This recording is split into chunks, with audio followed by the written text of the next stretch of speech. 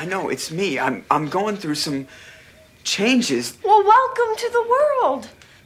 Things happen. Don't you think I'm going through a lot? Not like me. Oh, what? So now you're special? You're a special boy.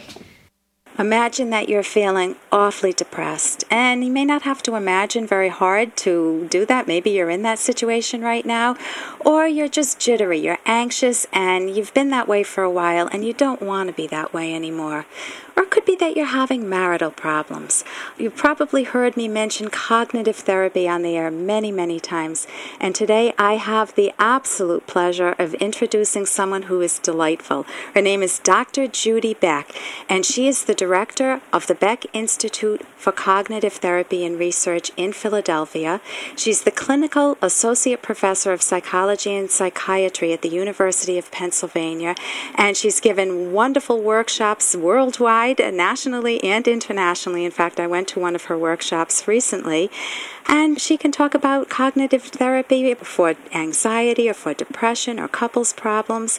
Welcome, Dr. Judy Beck. Thank you, Ellen. I want to ask you, if somebody is thinking of, well, maybe I'll go to therapy, but I feel a little anxious because I don't know what therapy would be like. Maybe they'll tell me I'm just as bad as I feel I am, or maybe they'll ask me to lie down on a couch, or, I don't want aromatherapy. Help me understand, what is cognitive therapy? What would you tell a person? Cognitive therapy is a kind of talk therapy, and the reason to consider it is because there's more research that says that it's effective than for any other kind of psychotherapy. And it's a fairly straightforward kind of therapy. You and the therapist and the patient sit around a table or sit at the desk, and it's fairly structured. A large part of what we do is helping patients solve current problems. I hear the word structured, and I don't think that does cognitive therapy justice in the fact that if I'm a client coming in, say I'm coming into you, Dr. Beck, what would you first ask me? What would be some of the initial things that you would be looking for? Well, the first thing I want to do is to do a very thorough evaluation. Okay, so that's one of the ways you mean that's structured. Right. It's that you don't let me just ramble aimlessly. No, I really want to make sure that I know what your diagnosis is. If I were an ear, nose, and throat doctor, I'd be asking you lots of questions about your symptoms so I could find out, do you have a sinus infection? Do you have an infection someplace else? In order to figure out how I can help you the most.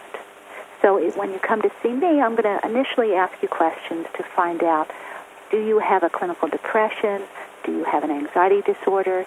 Is there anything else going on? Because in cognitive therapy, we really tailor the treatment to the person. Okay, so it's not just a boilerplate treatment for everybody. Let's say that I am someone depressed, and I tell you I'm just down. I don't have a job that I like. My marriage is a mess, and I can't get along with my kids, and I don't even know where to begin. I'm all over the map. One of the things that I would ask you, and I would do this at every session, is what problem do you want my help in solving today, or what problems? If you were overwhelmed and all of the problems seemed of equal importance to you, I might say, gee, if we were able to make some headway on one of these, which one do you think might make the biggest difference to you this week? I think it's the problem in my marriage. Then I would have you describe to me what is going on right now in your marriage. I'd find out kind of what is the history of your marriage, how long have you been married, did things go well at first, did things then later become more problematic? So the first thing I have to do is really hear your story so I can figure out where to start working with you. One of the things I'm loving in this is you're letting me set the agenda, but it's not aimless. That's right. So right away, I will feel validated. I will feel like you were listening to me. Exactly. I don't want you to feel confused. I want everything in therapy to make sense to you. And so when you first come in and I figure out what your diagnosis is, then I'm going to tell you, this is what I think we need to do in therapy. Step 1, Step 2, Step 3. How does that sound to you? Does that sound as if it fits you? Or is there some other way that you think I can be more helpful? So then I can guide you. So I won't be sitting there thinking, well, this is a waste of my time. It's that we work together collaboratively.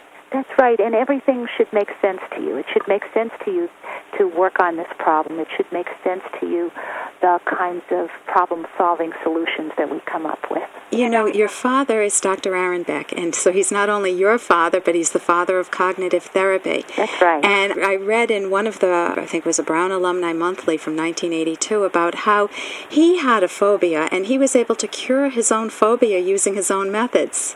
That's right. He, at an early age, needed to have surgery. And he really kind of had a phobia after that. And he decided actually to go into medicine because it was so interesting to him. And also, he knew it would give him an opportunity to overcome this problem.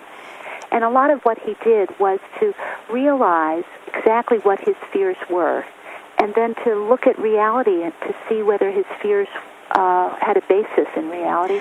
And as one would imagine, it turned out that they didn't. His anxiety went way down. And he was later able to use some of the methods he initially used on himself to help his patients. Tremendously. I mean, that's a wonderful understatement, because your father, you know, I'm looking here, I've got a floor full of books here: Cognitive Therapy with Children and Adolescents, for personality disorders, for anxiety, for marital problems, for trauma, for substance abuse, and I could go on and on. I've only gone through a portion of them. What your dad has done is tremendous, because it's made mental health so readily available. People don't have to be on a couch for years and years, but they can get better much quicker, mostly because you help them understand how emotions are connected to their thinking. Could you spend a moment on that? Sure. When most people come to my office, they think that it's situations that directly affect how they feel. So they say, my boss is driving me crazy, or if only my kids would listen to me, then I would feel better. They don't realize that it's not the situation that directly affects how they feel. It's what they think about the situation. So if I'm at work and I'm feeling very hassled, like there's way too much for me to do, I might start having thoughts like, I can't do it all. Now, it's not the fact that I have a lot to do that's making me feel anxious. It's the thought, I have too much to do. And in fact, when I look at that thought and I realize I don't have to do everything, I can delegate some things, I can put some things off, and I can problem solve and figure out how to spend a couple hours on the weekend working. Once I realize that, then I feel a lot better. So it reduces your mood. Now, I'm speaking with Dr. Judy Beck, who is the president of the Academy of Cognitive Therapy. How could someone listening who's interested get in touch with the Center of Cognitive Therapy? Well, there are two very good websites to go to. One is the Academy of Cognitive Therapy, and that website is www.academyofct.org. And on that website, which is partially directed toward consumers, there is a lot of information that I think your listeners will find helpful, both information about cognitive therapy, information about specific psychiatric disorders, and also a wonderful referral list to certified cognitive therapists. That's wonderful. Thank you so much for joining us today, Dr. Judy Beck. You're welcome. And what I love most about cognitive therapy is that it teaches you thinking skills, how to understand your own mind and come up with better coping strategies to deal with all the stressors in your life, whether it's your family, your friends, your kids, or yourself, how to have a happier life. And that is my show. I'm Dr. Ellen Kenner on the Rational Basis of Happiness.